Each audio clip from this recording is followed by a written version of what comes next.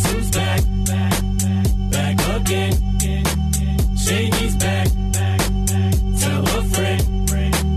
Guess who's back? Guess who's back? Guess who's back? Guess who's back? Guess who's back? Guess who's back? Guess who's back? Slap and Tickle Drive Time Chicago. Slapping the propaganda away, having a good time doing it. And I have to tell you, there is something about Trump that I quietly love.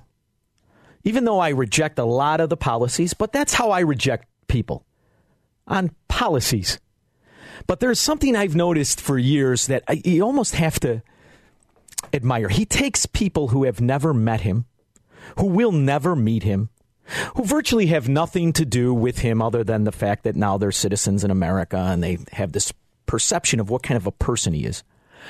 And he builds up such a hatred that he takes previously probably reasonable people who lean one way or another politically, and he makes them insane. And it's on the good side and the bad side. It's just something to behold. Now, I recognize that sometimes it's too much on the other side. I have a friend of mine sends me an email where there's Jesus is over Trump as he's doing an executive order. Now, he's clearly lost his damn mind on the pro-Trump side, right? But a woman who I enjoy it when phony elitists, the pseudo-intellectual, who lull themselves to sleep at night by saying, I'm a good person because I went to Harvard. Those people. Who, by the way, I've been accused of being vain. And it's true. I am vain. At 52 years old, I go to the health club 3, 4, 5 times a week just because I want to look good naked. I do it. It's vanity. I've got a face cream I helped develop. I like the way it looks. I do. I comb my hair. I get a haircut. I iron my shirt. I put a collar on. I don't leave the house without it. You know what I mean? It's just, I think at a certain point you got to take care of yourself. What the hell is going on in society when the woman goes before Congress and looks like she was in a pillow fight? You're before Congress. I'm not asking you to be Lana Turner, but can you comb your hair? Perhaps a little lipstick? Is that sexist now? I can't tell, because I liked when people looked good, took pride in themselves. It helped make his statement. Now, not everybody can be blessed with beauty. I get it. But even Don Knotts combed his hair. Did you see the Orville Redenbacher lookalike? You're on TV. The whole world's watching. What are you, nuts?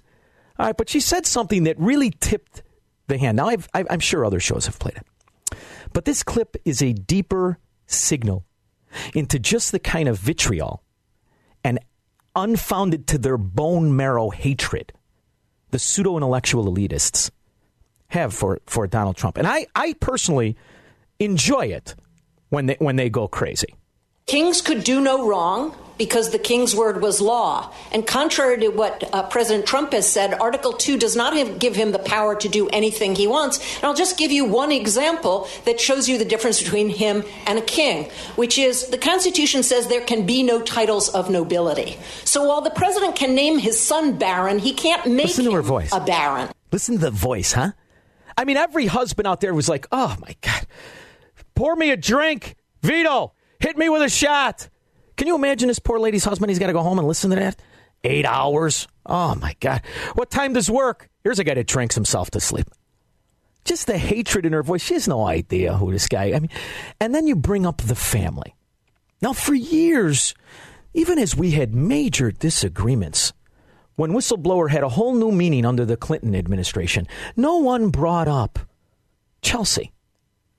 Right? We sat idly by as she took over the Clinton Foundation. No one brought up Obama's kids, and nobody should. The way in which all the gloves are off, what they don't understand is it takes away from what they say. Because the first part of what she said, all conservatives agree with. No one wants a president that's a king. She could have made a point and been somewhat persuasive, but instead, she wanted to stoke the flames of her own side. And that's what you see here. This today, if you watched it with any kind of intellect, you knew it was a sham. It's a fraud. This has been going on since he won. And I don't do that kind of radio. I don't come on here and I don't talk about 30,000 emails and the same blah, blah, blah, blah. I like to think about the issues at hand and how we're going to fix and change a trajectory, how we're going to reestablish the citizen over government, because clearly we are servants to it. I think it's crucially important that you focus on how we could possibly change that back. And that can only happen from the position of strength. The only people that are ever going to give power back are the people who have the power.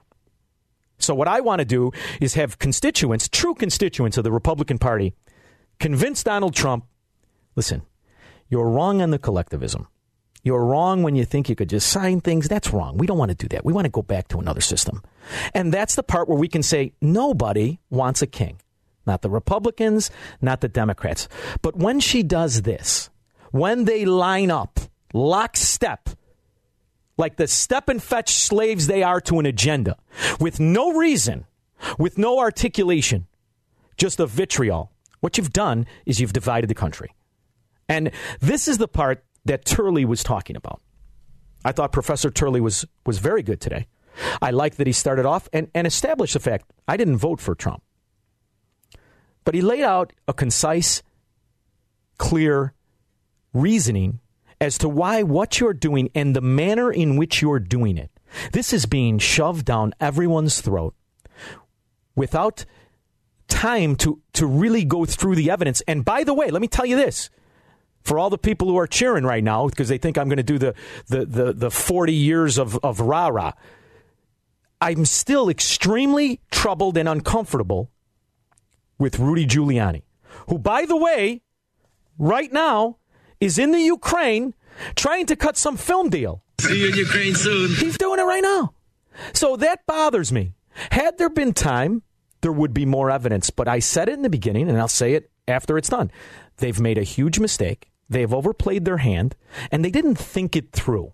This is one of the thinnest records ever to go forward on impeachment. I mean, the Johnson record, once again, we can debate because that was the fourth attempt at an impeachment. Now, the Johnson that he's talking about was right after the Civil War, where they impeached him because they didn't like who he appointed at a head of a department. It was ridiculous, but that's what impeachment is, when the House is in control. That's why all of the people who I don't know how they rationalized voting for Congress people like Sean Casten and the Underwood who doesn't live in the state. But when you did that, Quigley too, I got my eye on him either, that lipless son of a gun that he is. Quigley, when you keep sending these apparatchiks, socialist-orientated politicians to Washington, this is the result. So for all of you people that sold out because you had a job or you were getting some kind of benefit or you were on some kind of cheese, this is what you've done. And it's a shame. But this is certainly the thinnest of a modern record. If you take a look at the size of the record of Clinton and Nixon, they were massive in comparison to this, which is almost wafer thin in comparison. And it has left doubts, not just doubts in the minds of people supporting President Trump, doubts in the minds of people like myself about what actually occurred. There's a difference between requesting investigations and a quid pro quo. You need to stick the landing on the quid pro quo. You need to get the evidence to support it. It might be out there, I don't know, but it's not in this record. I agree with my colleagues. We've all read the record, and I just come to a different conclusion. I don't see proof of a quid pro quo, no matter what my presumptions, assumptions, or bias might be. Now, I have to tell you, as you sit back and you listen to somebody who's reasonable versus the screaming Mimi calling herself a professor from Harvard, you understand that if you are going to fall on a side of thought, you have to go with the reasonable people. Now, that being said, there has to be some sort of an agreement among citizens, because here's the problem I have. Trump won in what was considered to be, to me, a shock, right? I mean, he was supposed to lose, and he won. But it took a lot for Donald Trump to win. And Donald Trump knew that. So he played the cards that he had to play to stoke the disgust a lot of people had towards the Clintons. Most importantly, the most unlikable of all the Clintons, the Duchess of Chafington, Hillary Clinton, who isn't liked at a family party. I hate to break it to anybody, but she wears her anger and her I don't want to say evil, but her just demeanor of just bad intentions like a license plate to me. I mean, there's no, just take one look at her. It's like Kamala Harris. Everyone was shocked. Oh, Kamala Harris. Come on. She's the kind of woman who yells at a waiter. There are just certain people. And it's not about attractiveness. It's about the way in which they just are in their soul. And they transmit it. And that's what this woman did. And that's what these other, in my opinion, these other professors did. I thought it was rather embarrassing. Now, who's the one that looked like Sherlock Holmes? What was his name? The guy from Harvard, the young guy. Was he Collins or Gerhardt? Now, let's take a shot. The chairman has talked about impeachment since last year. Professor, where is he? Where is he? And I just want to stress that if what we're talking about is not impeachable, then nothing is impeachable. Nothing's impeachable. This is precisely the top of the thing. Misconduct that the framers created a constitution, including impeachment, to protect against. And if there's no action, if Congress concludes they're going to give a pass to the president here, as Professor Carlin suggested earlier, every other president will say, okay, then I can do the same thing, and the boundaries will just evaporate. And those boundaries are set up by the Constitution, and we may be witnessing, unfortunately, their erosion. Don't you wish you had every phone call that Barack Obama ever made from the White House? If this is it, this is the top of the heap. If we can't do it now, we can never do it. I listened to it. I read the transcripts. It's peanuts compared to the deals that Barack Obama was cutting. Not that I like the equivocation game. Other hosts do that. But I'm just saying they have set such a standard that they're trying to trap this president, not on positions, not on policies, because they can't. They're trying to trap him because of his behavior. And that is disgraceful. And they look ugly doing it, and they're defeating their own purpose. 312-642-5600. We will take your calls when we get back.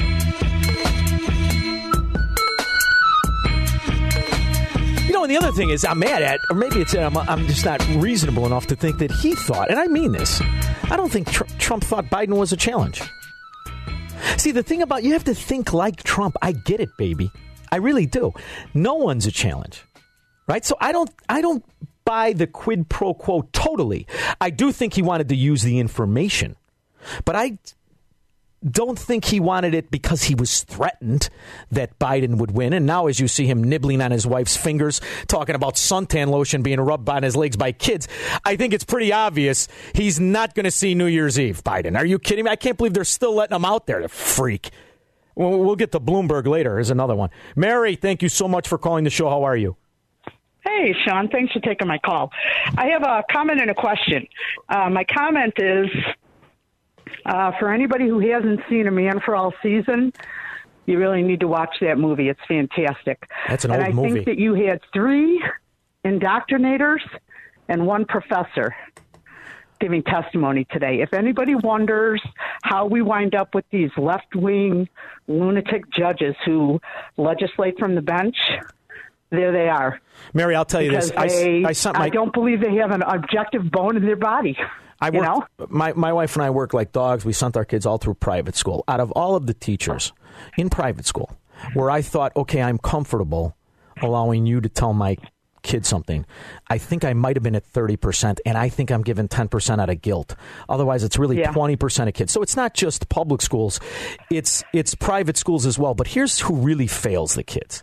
It's the parents. What the hell are you people doing? When your kid gets home, you detox your kid. You tell your kid right and wrong. Okay? I told my kid, never, ever believe anybody. Not even me, if you don't like what I'm saying. Look it up yourself. The idea that we've made these kids so, and especially in this time of the internet, when you don't need school. You really don't even need school anymore. You know what? It's because the parents, it's like the generations before us, and it'll be generations after us. They're lazy, and they don't want to do the hard work. Thank you, Mary, for calling the show. I like that. We'll call everybody a jerk, and we'll see who listens at the end of the day. Kevin, thank you so much for... Oh, did I hang up on Kevin? What happened to Kevin? I don't know what happened to him. Kevin, thank you so much for calling. How are you? Sean? Yes. I'm loving you. Oh, thank you. You're on fire. I don't even need the little blue pill. You're so good of a radio show. Oh, I'd feel so much better about that if you had cleavage. But go ahead. So here is... I have a vote. I worked for that vote. I pay taxes for that vote. I love my vote. don't mess with my vote. My forefathers who were serfs, they didn't have a vote. The count, he was the only guy who voted. In democracy, it's your vote that counts. In serfdom, it's your count that votes. I don't like, whether I am in love with Trump or not, I don't like someone taking away my vote. Could you give me your comment? Well, I'm going to tell you right now, I think Socrates said it best. You can never really have liberty and freedom if in a democracy. Once people realize they can vote themselves a part of the purse, the treasury, they're going to outweigh, and you'll have mobocracy. That's why the Democrat Party is in such a hurry to turn a republic into a democracy. That's why they want to change the way our votes are counted. Because what they understand is it's much easier to have a mobocracy as a socialist country, as a government, than it is when you have a republic. So that's why, who was it, Elizabeth Warren, who wanted to get rid of the Electoral College? Elizabeth Warren, and that's the call after Trump. Because in their mind, they were able to get the socialists that occupy California and New York and Chicago, who far outweigh the other citizens in the smaller populated states, to vote for Hillary. So in their mind, Hillary won, and this is an illegitimate presidency. Because they do not understand the difference in a republic, or why you have one, is because we're guaranteed we will never have a mobocracy. Joe, thank you so much in Villa Park. How are you? Oh, pretty good. I ain't as smart as those professors. I actually grew up in Cicero. But, I picked up on something very acute that they all said, except Turley. Turley was great, that as the evidence presented, the evidence presented was tainted.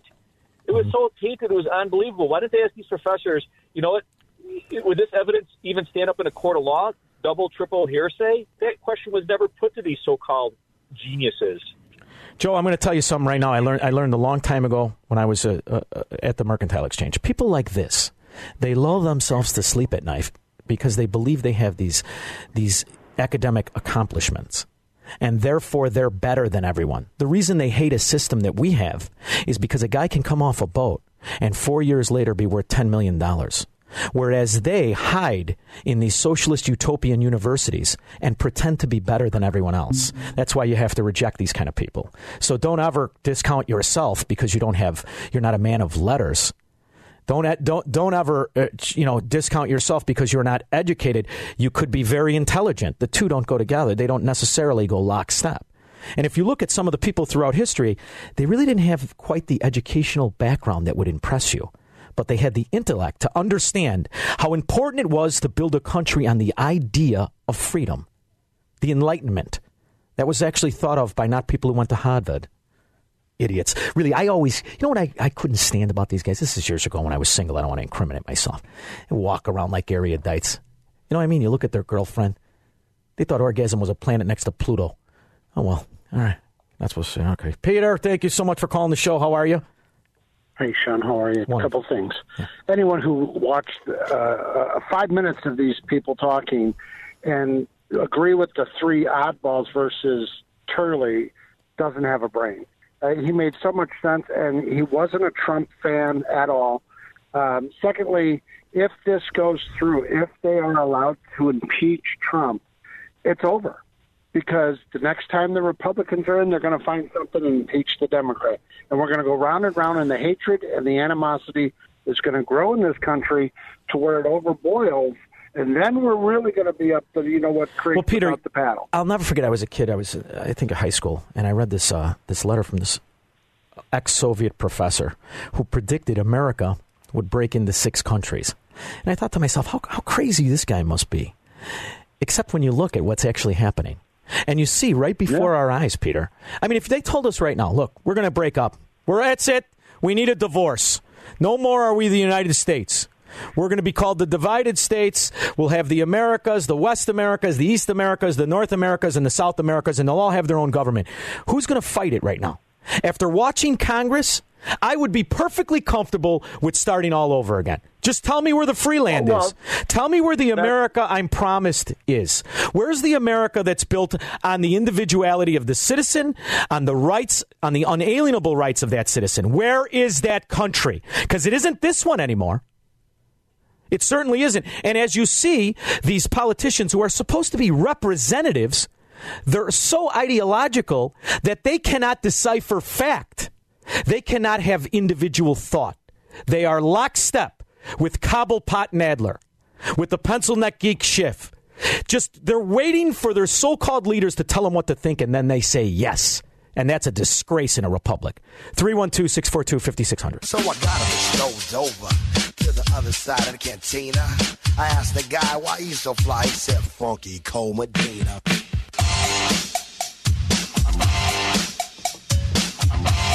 Welcome back. Slap and Tickle Drive Time Chicago. I am always happy when we get very important guests, especially one who I've nicknamed, and I hear the nickname lives on. He's the Huell Brenner of Internet News. Ed Morrissey, senior editor, correspondent for HotAir.com, the Ed Morrissey Show host. Ed, how are you? I am great. I love that nickname. I'm going to put that in my bio, the Huell Brenner. Yeah, someone actually called me and said, do you really know the Huell Brenner of Internet Radio, Ed Morrissey? I said, yeah, we're kidding me, we're brothers. So that's right. I'm very excited. And then when I watch something like this, my knee-jerk reaction is disgust. I cannot stand the idea that politicians are just such slaves to a party that they refuse to think for themselves. But when you're forced to see it, it's even more nauseating. And, I don't think that, in my opinion, I don't think that Donald Trump did anything many others before him haven't done. That being said, I don't necessarily agree with it either. Right. But I definitely want a fair perspective and a fair investigation. And this is anything but it doesn't look like that to me. What are you seeing?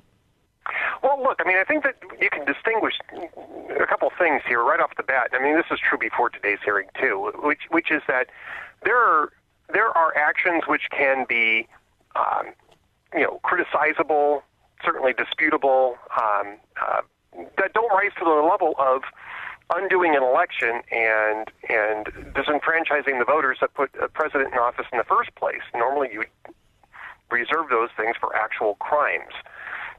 And this isn't it. And I think Jonathan Turley in today's hearing made it very clear that this isn't it. It's not even close to it. And that they are actually on the verge of abusing their own authority in the Constitution to do what they're trying to do. And I think that if they had put this together, not as an impeachment effort, but as a series of maybe less politically fraught hearings, oversight hearings, to work up a bill of censure for Trump, they would probably be much farther along in getting this thing done and getting it behind them. And that would not have necessarily precluded any other issues that might pop up afterwards. But once you've pulled the impeachment cord, if you will, you can only really do that once. Because after that, it becomes a boy crying wolf type of situation, and I think that they are going to be left here with a significant amount of backfire at the end of this process, especially after what happened today.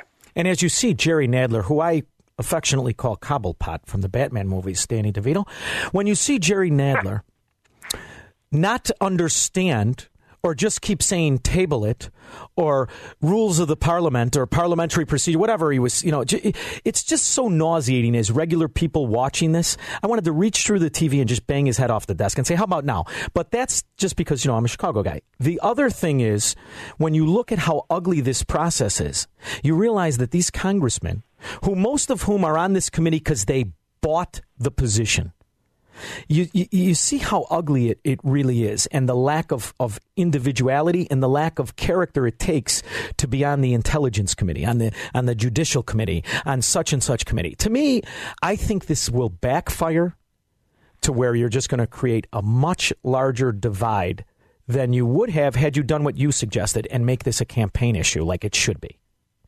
Exactly. And it's a legitimate campaign issue, too. I would say it's a legitimate campaign issue. It's about his comportment in office, and that's always a legitimate campaign issue. It's certainly something that would work. But now that they've made it into an impeachment thing, and I think they've really overplayed this, it's not going to work for them. It's going to remind voters that these people were trying for a full year to find some reason to remove Donald Trump from office, and this is the lame case that they ended up making.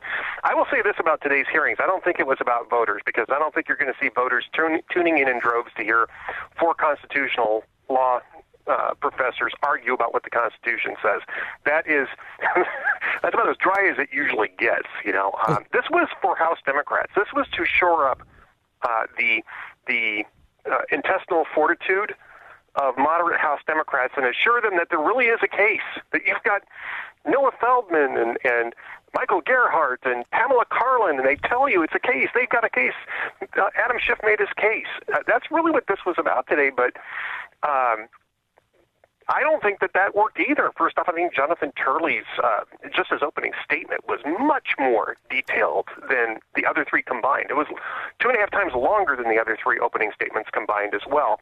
But he was a very effective rebuttal witness called by the Republicans, in part because he's not a Republican. He's actually a Democrat. He's actually a liberal, and he is very concerned about the House Democrats abusing their power in this.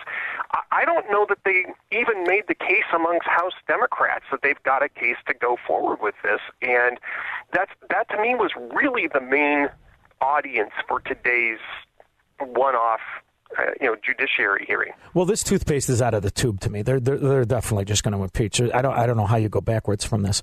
But the other thing I noticed was the vitriol, even in their body language, the way in which they spoke. It was nauseating to me, and it took away from anything that they had to say as far as their opinion to me. In particular, the unkempt woman looked so unhinged to me. It reminded me on those nights when before I gave up drinking, when I would go home and my wife would open the door screaming. It was very similar to that, where I didn't even hear the words coming out of her mouth. Now, that's just me.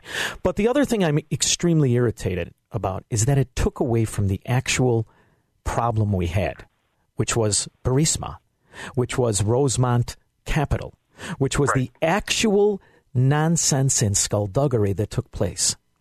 No one is talking about it anymore, except when it's used as an equivocation.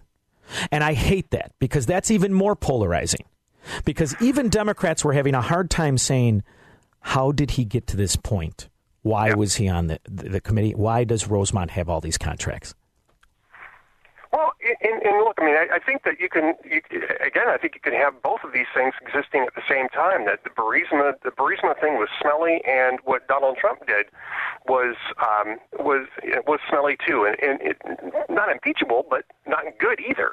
And you can have both of those things existing in the same time frame too. And part of the issue here, I think, starts with Nancy Pelosi putting Adam Schiff in charge of this. And I'm going to walk through this very quickly. Adam Schiff's in charge of the House Intelligence Committee. Almost nothing, in fact, I don't think anything in this impeachment, this Ukraine gate, has anything to do with intelligence. It's all about the State Department. It's all about diplomacy. If you're not going to do that in the House Judiciary Committee, which is really where it should have belonged, it should have been handled by Eliot Engel's House Foreign Affairs Committee. Right. And that would have taken the whole Adam Schiff, Devin Nunes thing and pushed it off to the sidelines, and you would have had a more credible process. So, I mean, I think that this whole thing starts, these hearings all start with the fact that Adam Schiff is in charge of it. You've got Devin Nunes, who's locked in a blood feud with him over what happened over the previous 2 years. And it has colored the entire perception of what Democrats were trying to do in looking at this. I think if Eliot Engel and Michael McCall had been in charge of this, you would have maybe not gotten to impeachment, which would have probably been a good idea, but it would have a better read on what actually took place in Ukraine without some of the rest of this hyperbole surrounding it. And I'll tell you another thing. I think that they cut off Giuliani before he was attempting, in my opinion. I do not like the Energy 45 thing. I do not like the Ukrainian friendship. I do not like any of that. I actually think they cut him off before he actually completed the same kind of scam to me. And the sad part is that now the American people are so polarized, the truth isn't going to come out, and it almost doesn't matter. Yeah. And that's the problem. It's a problem when you employ a non-credible process to try to look at this stuff. And I'll give you an example of this. And the reason I'm bringing up Schiff and Nunes is because they were working on the Russiagate thing in the first 2 years of Donald Trump's presidency, and it went nowhere. The House Intelligence Committee went nowhere with it because he had this feud going on.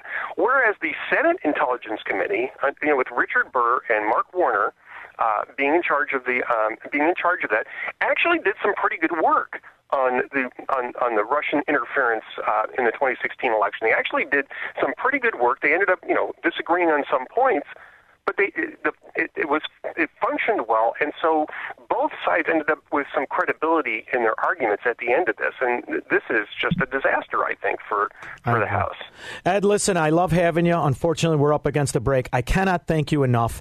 I want the people to check out your podcast, Ed Morrissey Show. How do they get to it? EdMorrisseyShow.com? No, just go to Hot Air, hotair.com, and the podcast. There's a link at the top of the page. And by the way, ladies and gentlemen, nobody pulls off riding boots like Ed Morrissey. Thank you so much for coming on. I really appreciate it. Thank you. Thanks, Sean. Someone beefed on me. Called my wife and said I was talking about her. She's texting me now. I can't just shut up. Why would you tell a guy's wife? You don't say things. There's a covenant here between guys. Had to be a woman. All right. I'll tell you what, though, as you go through the process of this is history, man. This is a big deal.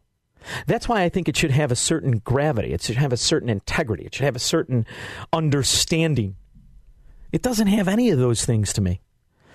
It's exactly as it was on election night. They hate them. They love them.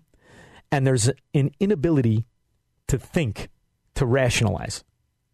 Now, watching him in Europe, I'm loving it. I don't have a problem with any of that.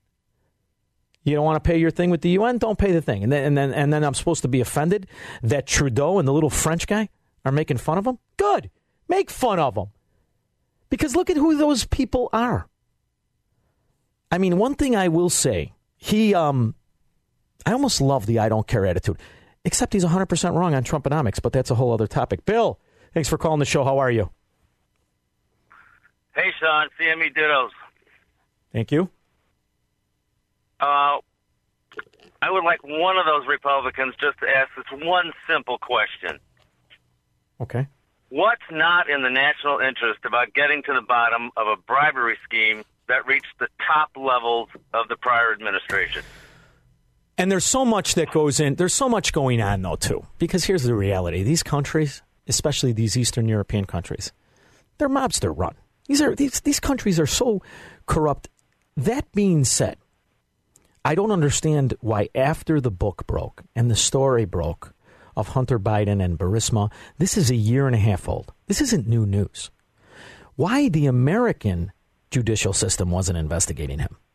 I don't get it. So either it's an admission that at a certain level of clout, you're above the law. And all you need is that Democrat clout. Maybe it's like Chicago. I mean, we're not pretending that people in power don't see the crime of the Chicago Democrat Party. Maybe it's the same thing nationally. And maybe once they're in charge, the Clintons set the tone and all of the nonsense that was going on there. Maybe that's it. Maybe it just thrives under one party than it does another. But to me, Bill, there should have been an American investigation. Because here's the other thing, Bill. I truly believe, from what I've seen, that Giuliani, Rick Perry, and the American corporatist scumbag oil lobby were trying to do the same thing. I do, Bill. Did you see what the evidence? They were bribing the vice president of the United States. Mm-hmm. The crackhead was just a go-between. And that's outrageous. They weren't bribing Hunter Biden. No. They were bribing the vice president of the United States. It's corruption. To the tune of $1 million a year, which is $83K a month. But wait, I think it's even more if you really look at things. But what I'm saying to you is that's disgusting. But it's also disgusting because I believe it opened up a door for Republicans to be on the same scam with a different company. And instead of us getting all riled up about one or the other, I think we should reject both of them, Bill. Don't you? To some degree, yes. All right, there. See, that's how you come to an agreement. It's wrong for everybody. So let's hope that I'm wrong about what it looks like very clearly. Rudy Giuliani, Rick Perry, and the American oil lobby that backed him was trying to do. 312-642-5600.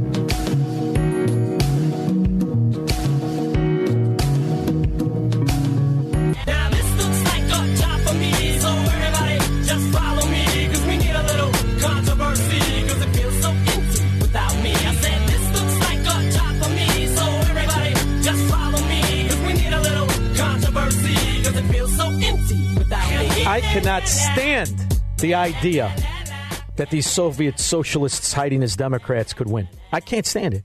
So I get mad every time there's something that opens the door for the possibility for that to happen. And as I see them scramble, because the fact of the matter is I think they understand that their party looks ridiculous.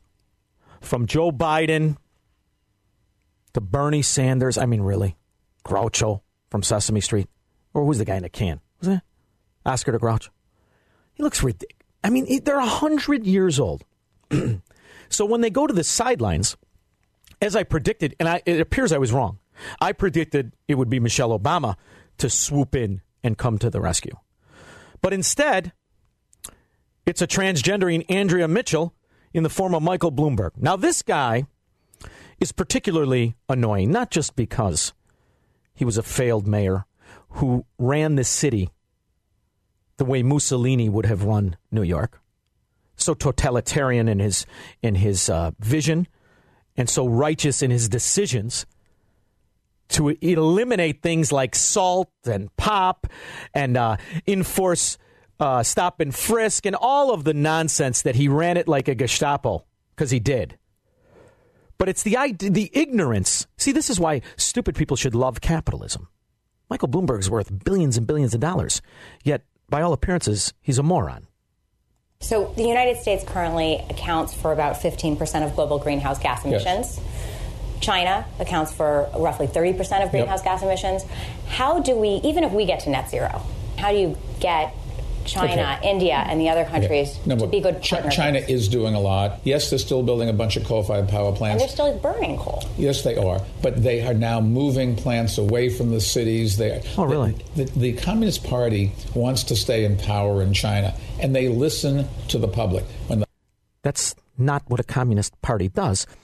They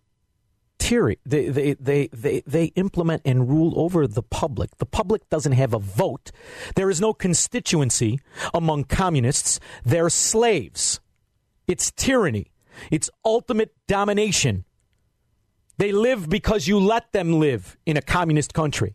Yet somehow, because of green energy and the agenda, which is the scepter of the tyrant, where they have positioned themselves to tax you because you live, and therefore they deem you a pollutant. This is why Trump must win. He cannot allow people with this ideology the opportunity to put the final nail in the American coffin. And believe me, when a guy speaks fondly of communism who's running for the American presidency, you should pay attention. The public says, I can't breathe the air. Xi Jinping is not a dictator. He has to satisfy his constituents, or he's not going to survive. He's not a dictator? No, he has a constituency See, like a kid. He knows he's lying. He knows he doesn't know what he's talking about. It's like questioning your 8th grader when he doesn't know the answers to the test. And look at how comfortable he is making it up. Answer to doesn't have a vote. He doesn't have a democracy. He doesn't. That he's doesn't not mean held he can accountable by survive voters. if his advisors is the check on him just a revolution? You're not going to have a revolution. No government survives without the will of the majority of its people. Oh, okay. It's just he has to deliver services. Stalin killed what, 80 million? 65 if you do the conventional math. He wiped out entire countries. He had a constituency. Did Stalin have a constituency? How about Lenin? Was there a constituency? Are you listening to what this man is? A multi-billionaire, the head of a major news organization in America. And he sounds, by all accounts, like he doesn't understand what communism is. 312-642-5600. That's why this kind of ideology is the ideology to be afraid of. Because what they think and how they justify their tyranny is by pretending that it has a constituency. This is what he is advocating. And this is why Trump must win. Now, the deck is stacked. There's no question about it. The deck is clearly stacked against Trump. And we need certain things to happen that Trump understood would happen in 2016. My fear is, with this inundated misinformation, with this inundated attack, that the people, like myself, quite honestly, because I can't stand Trumponomics. I hate populism. Populism and socialism are mirror images of each other. So I'm disgusted at it. And admittedly, I'm here in Illinois, so I didn't think it mattered anyway. I wrote not good enough on the ballot for 2016. I was disgusted with both of them. I really was. But if I think that, I know all this, and now in the next election I'll be voting hopefully in Florida, where my vote will matter.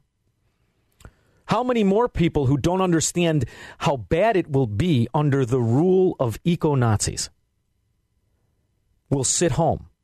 Because Trump said something in 2016 that it stuck with me. When I sent it to Misty, she goes, this is from 2016. Yeah, I know. Listen, he understood and how he knew he was going to win. And then think if that's going to apply this time with all that's going on. We've had such incredible support. Paul Ryan called me the other day, tremendous call. I spoke with Mitch McConnell today. We had a great conversation. The fact is, we have to bring our party together. We have to bring it together. We have something happening that actually makes the Republican Party probably the biggest political story anywhere in the world. Everybody's writing about it all over Europe, all over the world they're talking about it. Millions of people are coming in to vote. This was an example of it today. Many, many more people. I'm looking at the polling booths. I'm looking at different polling booths all around the country where it's up. And the lines are 4, 5, 6 blocks long. And one woman was in there for 40 years. She's been working the polls. And she said, we'd have 2 people here. We'd have 3 people. Now look at the line. And the line looked like it was, long. It was really long. 5 deep and long. And it's just a different thing. We have a great opportunity. And the people that are voting are Democrats are coming in, independents are coming in, and very, very importantly, people that never voted before. It's an incredible thing. I think he was right. My question is, and my concern is, I don't think that's going to happen again. I'm curious to know what you think. 312-642-5600.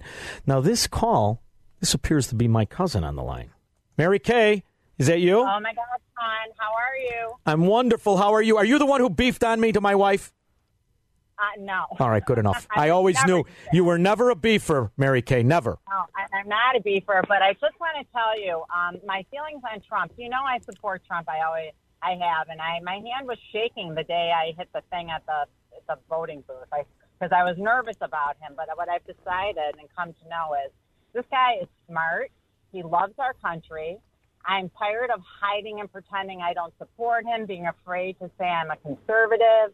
But I'm done with all that. I am admitting it. You're out of the closet, huh? I'm talking about it because you know what, Sean? The country is going to go, where if we don't get a handle on all of this. Go ahead, Mary Kay. I am terrified that the I am socialists. Terrified too. But here's the problem too, though. I see a problem when Trump economics mirrors collectivism. And I don't see him willing to listen. So that's, I'm wondering, do I lose fast or do I lose slow? And that's the position we're at. And, if you see, and, John, he'll tell you, forced 0% interest rates aren't really good in the grand picture of things. I agree with you a little bit more on the Trumponomics thing. But, and John would agree a little bit. But, Sean, I don't see any other way. If Trump doesn't get reelected, what you were just talking about, I think we're going to be screwed, in the long term. I know where you're coming from. I understand, but I don't want, I don't want any Democrats. No, we have kids. We can't do it. We can't afford it. We have another generation. No. When people ask me why I get we do. We need I got my kids. Your kid. You can't have it. Can't have it. So listen, do you promise to do me a favor? Say hello to my cousin John for me, will you? Oh, I'll say hello to him, Sean. I miss seeing you. I'd love to see you sometime socially. Yeah, but we had or at an event for 5:60 a.m. We had some fun, didn't we, Mary Kay? Yeah, we did, Sean. Yeah. You're the best. There's a lot of stories right there, ladies and gentlemen. Thank you so much for calling the show. My cousin John was there for a lot of fun. Bruce, thank you so much for calling. How are you? How are you? Great show. I always listen every day. First of all, How could a guy like Bloomberg, whatever, use the word constituency for Red China? It's amazing. Did he ever hear of the Red Guard, the Little Red Book? They killed everybody that was intellectual, a doctor, a lawyer. They just killed them. And it is going to happen again. Everybody's angry. I'm a criminal attorney. I represent a lot of, people that are, and I talk to a lot of black people. Look at the support that Trump is getting from the black community. What, 30% almost now? People know that Adam Schiff is just insane. And Nancy Pelosi will go down in history as just a do-nothing. Here's the question. Here's the question I have. Yeah. I don't know. I got one last thing to say. Go ahead. How did the Republicans become the red state? Isn't it wrong? Isn't the Democrats supposed to be red? Well, that was part of the strategy, divide themselves from the red communists. However, I understand your broader point. But the thing that I disagree with with Trumponomics is, Bruce, if you look at the data, if you look at what's actually happening in Hong Kong, one of the freest places to live, one of the most capitalist with the lowest, it was winning. The concept of capitalism was destroying China. China was failing. When we started this trade war, we brought them together. And now we brought outside help from all the people that hate the American petrodollar. So what I'm saying to you, Bruce, I think economically, Trump has made a huge mistake. However, yes, I still need him to win, because if he doesn't, and you add up of all of the foreign problems we now have, and you put in a socialist, the easiest thing in the world to happen is for the socialist to capitulate the rest of American independence, and that's game over. So mark my words, not going to happen. All right, Bruce. There is Bernie. They're going to vote for Bernie. They're going to vote for Biden, a guy that belongs in an insane asylum. Well, I'll tell you, I'm concerned, Bruce, because as you see, 50% of this country is very comfortable calling themselves socialist. I appreciate it very much. And as a lawyer, all the lawyers should be nervous, too. That's why I find it funny. All the lawyers who support Democrat socialists. You do realize in socialist countries and communist countries, there's no lawyers. You guys go first. All right, it's like one big joke. Silas. How do you say your name? I think I butchered it. How do you say your name? Silas. Silas, yeah. Are you there? How are you? Yep. Hey, doing good, man. Just calling in, first-time caller. Listen to the show every now and again on my way down to work. Trump supporter, UAW employee, by the way, throw that out there. No, I like it. It makes sense to me. Just want to make a quick comment about the whole interview with China, Bloomberg, when he made a comment about China. She asked him about the coal-fired power plants, and his response was, well, they're going to move them away from the city. Well, how does that help global warming? You're still burning coal, right? And then the other thing. Global warming is used as a weapon. It doesn't have to make sense. I think the deal is I think he's just doing the whole tariff thing because I think that's the way you got to play with China. He decided to take him on. I think if he can get him to the table, which if he wins re-election, he'll be able to. Maybe we can get intellectual property rights. I think this whole tariff thing is going to go away, but I think that's the only choice he has to play with China. Other than that, they don't respect you. Silas, I have a question for you. I know you're a UAW worker, and I believe me, I'm not mad at the body of the union. However, I do recognize the absolute mafia that it is and the crime. You guys are just losing your own president and all of this. I truly believe, Silas, that in this Trump-negotiated MCA, very few people realize he wrote in there foreign minimum wages of $16 an hour for Mexico and Canada. How many people really know about that? Right. Yeah, I know about that. I know that with the MCA deal, he's trying to, I think there was a percentage of certain auto parts that would have to be built in the United States. Silas, thank you so much. I had to hang up on him because I got a break, but that's to protect the union. That's why that MCA should never be signed. 312-642-5600.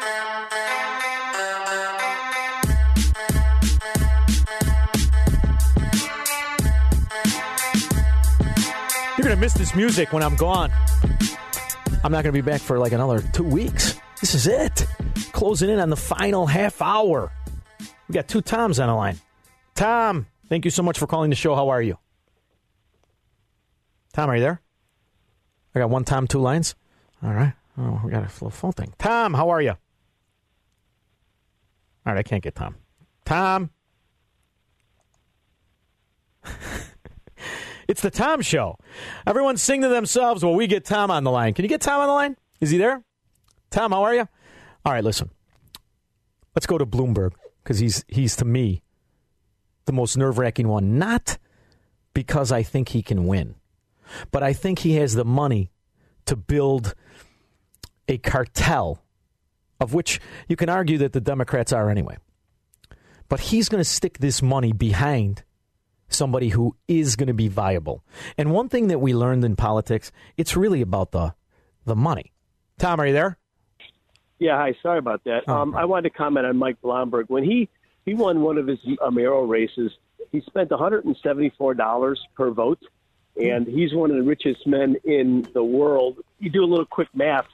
If he was to get 65 million votes, that would cut his net worth in about a third, and he'd still have another $20 or $30 billion. And he seriously frightens me. As you know, he spent a small fortune already financing congressional candidates and legislative candidates in the various states. And one of his prime goals is the elimination of the Second Amendment. He's not for gun control. He's for elimination of the Second Amendment. And he's got some serious money.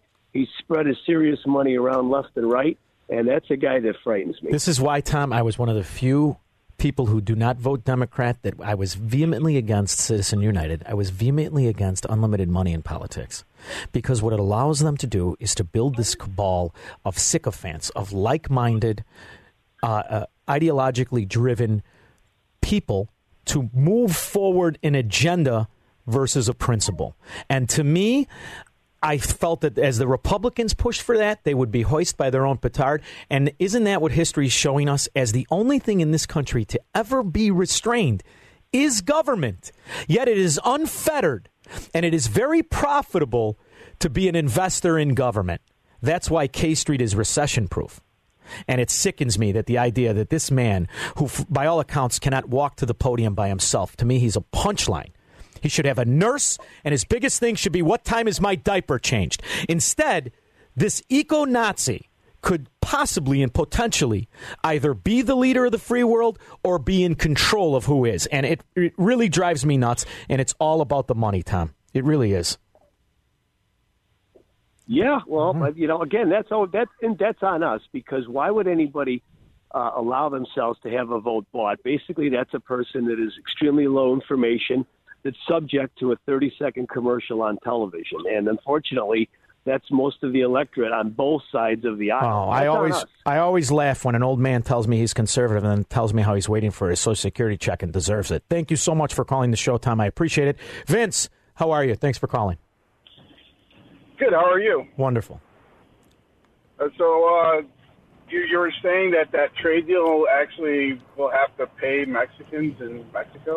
The trade deal has a minimum salary guarantee for any company that does business with the United States, that in that company, the minimum pay is $16 an hour, both in Canada and Mexico.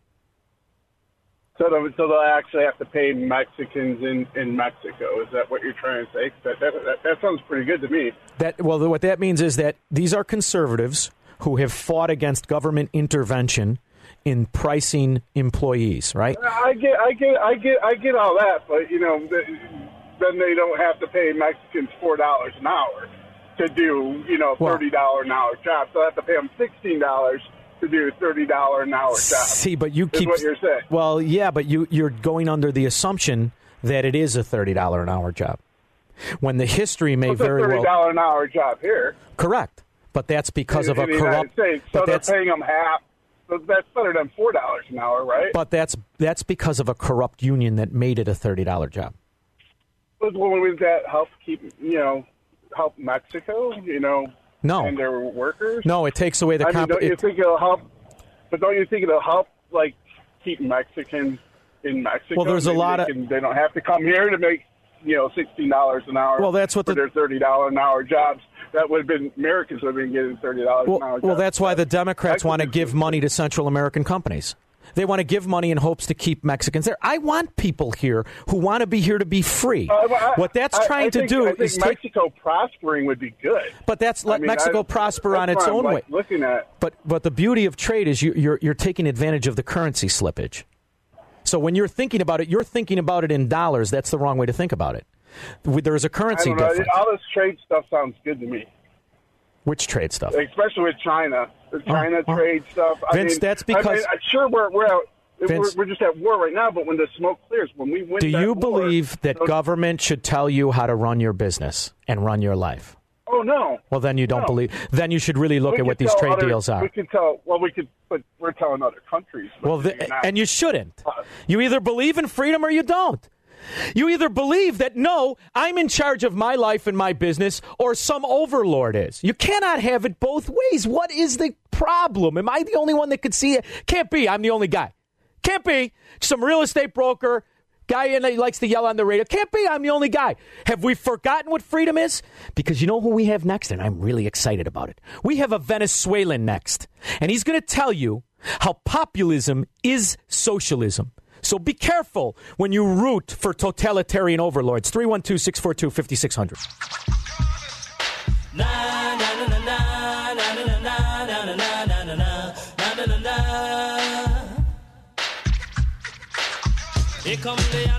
The one obligation all Americans have is to fight for freedom and liberty. It is to fight against tyranny. America is more than just a country. It's an idea. It's an idea of the Enlightenment, that all of us have unalienable rights. Every other political philosophy is steeped in force. And the thing about tyranny, socialism in particular, it's not a punch in the face. It is a slow-growing cancer that metastasizes and absolutely kills. The prime example of that, the most recent example, is Venezuela. An absolute and complete jewel of South America at one time, richer than anybody could imagine, a bastion of freedom, wealth, independence, and slowly but surely, fast at the end, socialism destroyed Venezuela. So when we talk about it, it's always important to get somebody who lived it. And today we have Daniel DiMartino. He lived in Venezuela until his family migrated in 2016. Daniel is an activist, a writer, a speaker on the issue of socialism around the globe. He's a spokesman at Venti Venezuela, and I'm sure I butchered that, and a contributor to Young Voices. Daniel, thank you so much for joining me. How are you? Hi, good, and you? Wonderful, wonderful. Listen, I wanted to bring you on because I think that Americans are ignorant to the fact that socialism is bipartisan. Socialism sounds pretty in the beginning and ends very ugly. And I'm wondering, now that you're here, what are you still in contact with people who are somehow surviving in Venezuela? Every day I talk to family members, to friends who are still in Venezuela, and the difference is just amazing. You know, when I came to the United States, and just seeing supermarkets, it's a different world, right? Having the choice to buy what you want when you want it, the quantity you want, that's a privilege that most Venezuelans don't have, that I didn't have when I lived there. But it's important to realize your grandparents did have that at one time. Venezuela went from a country that was similar to ours to a third world nation in about 15 years, didn't it? Yeah, actually, my grandparents have a story that I say it's just like the American dream. They immigrated from Italy and Spain to Venezuela with nothing when they were 19. After World War II and the Spanish Civil War, they were very poor. They had nothing, and they built their families here in Venezuela. They bought a home. They started their own businesses. They became middle class, and their children went to college despite them not even having elementary education.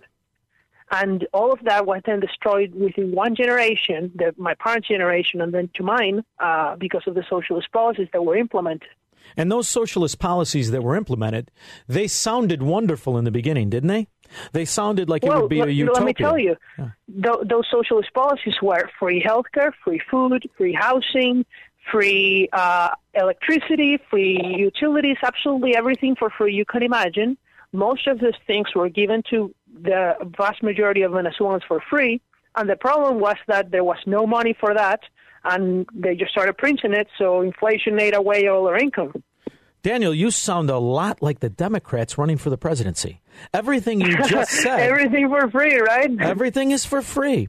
And I'm curious, when you're here and you're witnessing, as to some extent both parties are practicing either the outright socialism or the Hugo Chavez populism at the end? Are you recognizing that in both parties? And do you think that eventually you're just on dry land for now, but that America's future could very well slip into Venezuela's present? Well, I think that it is definitely the Democrats who are proposing the policies that are similar to what Venezuela experienced. I understand that some people don't like President Trump's tone about the media and things like that, but that's very, it's a whole world in difference from not liking the media to banning the media, right? So that, which is what happened in Venezuela. And I am confident that because of the testimony of so many people who went through socialism in other countries, and because there's a huge liberty movement in this country that doesn't exist anywhere else, the best chance we have to stop in socialism is in the United States. Nowhere else. This is the country that can stop socialism. See, I actually like Trump's tone towards the media. I really do. There are certain aspects of his character I find fun and entertaining. Right, but I was reading yesterday an article from somebody comparing Trump with Hugo Chavez because of his tone with the media, and I was like, this is the most ridiculous thing you can ever say. You can criticize anybody, and that's your right. That doesn't mean you ban them. No, I agree with you. Where I criticize Trump is for the similarities of the national populism that I watched Hugo Chavez implement around the year 2000, when they became very, very trade control, economic control orientated. I'll never forget when we watched that video where he was walking down the street. He said, "That building is nationalized. This building is nationalized." And there's a way to do that in America through policy that I find upsetting, even when Republicans do it. And I think most of Americans don't understand that when you tell people what to pay their employees, when you mandate them like Barack Obama did, how to carry and cover insurance for them, when you take control through law, you are in essence doing what Hugo Chavez had the courage to do in a red shirt in the middle of the street. I think that Americans don't understand that, and I'm concerned that we could slip into that. As so many Americans and I am concerned. Go ahead. And I am concerned that it is being done very gradually. And that's the way they're trying to do it here, right? They're not going to destroy the country and make it into Venezuela from one day to the next. But they're progressively going to increase government's role. They're not going to start with Medicare for all. They're going to make it as a public option, just like they did with Obamacare first. And then it's a public option. Then it's Medicare. Then it's nationalizing all hospitals. And then it's telling you what to buy, when to buy it, rent control, all these things that they're already supporting in several states. Are you surprised? I saw in your bio you're an economics major. Are you surprised that we are living in a country that had such great philosophical understanding of how to maintain and be free? We've got such great books as The Road to Serfdom by Hayek. And we've got, institutions dedicated only towards freedom and capitalism. But yet you're seeing in this country as that's becoming a dirty word, that there's now a movement to stop using capitalism. Are you shocked at how fast we're following kind of Venezuela's lead? I am shocked by how fast it's been in the last few years of how Democrats have become much more radical in their tone, how they have elected representatives like Alexandria Ocasio-Cortez, like Ilhan Omar, who even, supports the legitimacy of Nicolás Maduro. Like, she thinks this is all trying to overthrow Nicolás Maduro is a right-wing coup staged by Trump. That's how ridiculous, she is. And it's happened in just a couple of years that these people have risen within that party. So I think that that's shocking, but it's also very, very Daniel, could you hold you hold on with me through the break? I don't want to let you go. Do you mind if you hold on? Yeah, of course.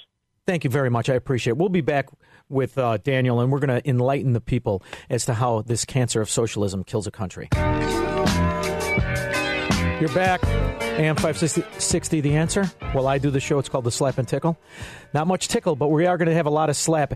Daniel, I want to thank you so much, Daniel DiMartino, for holding on. When you see, now I know you're not in Chicago, but I know you see the news, and Chicago is clearly the communist capital of America. And when you see the Chicago Teachers Union praise Venezuela, are you surprised that it's the academics that are praising this clear totalitarian failure? I think that they are the ones who have it easier, right? The academics to support this kind of system because they don't have to struggle with the consequences of that system, right? Mm-hmm. They don't know what it's like to live and not have the opportunity to buy something that you need to buy to eat in the supermarket because the government doesn't let you. And that's something that I have had to go through. And I'm actually very, very outraged at what that union in Chicago, teachers union, did when they traveled to Venezuela, if that's what you're referring to. Yeah, that's exactly the propaganda. And going there and supporting the communist regime. I'm actually shocked that they haven't been investigated by U.S. authorities. It probably goes against U.S. sanctions. I know that they met with leaders from the Maduro regime. It's very dangerous. We could be having infiltrated spies, Americans collaborating with a dictatorship. Daniel, this is Chicago. Saul Alinsky was doing this in the 50s. You're going to see. I mean, I know you're young and you're here new, but this is where it all goes down. And I wasn't surprised because to me it was clearly evident that the Chicago Teachers Union, as are all unions, are basically communists in hiding. But at the end, what you see, the people in the government in Venezuela, they didn't have it as bad as the people, did they?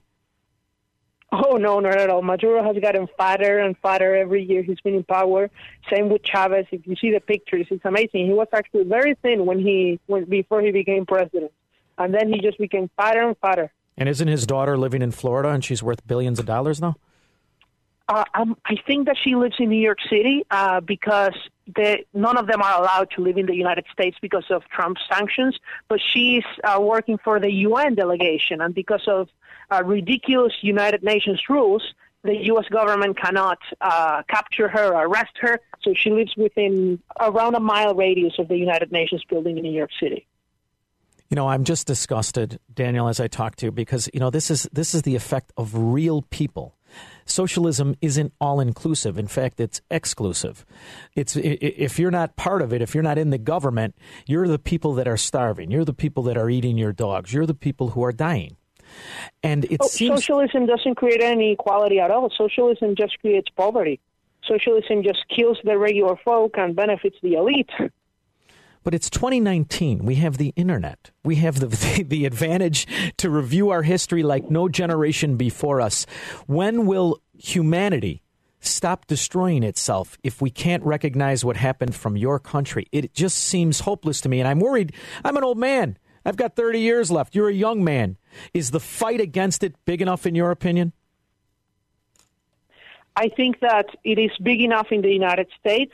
And we need to be careful in other countries because while we're having this conversation here in Latin America, the Maduro regime has sponsored protesters and terrorists who are actually destabilizing Chile, Peru, Ecuador, Colombia, and their goal is to have those countries elect people like Hugo Chavez and Nicolas Maduro so that they can control those countries as well. And they're much closer to becoming a truly socialist country than the United States ever will. They don't have liberty movements like here. They don't have conservative people as many as here. So we need to be much more active in the global stage to stop them. Daniel, promise me you'll join me again, because unfortunately capitalism means I have to go to a commercial. That's great. Don't worry. Thank you for having me. Thank you so much. I've had such a good time. I'll be back after the next week. Please tune in tomorrow. I'm not sure who's here, but I'm sure it'll be fun, just not as much fun. Thank you so much for listening.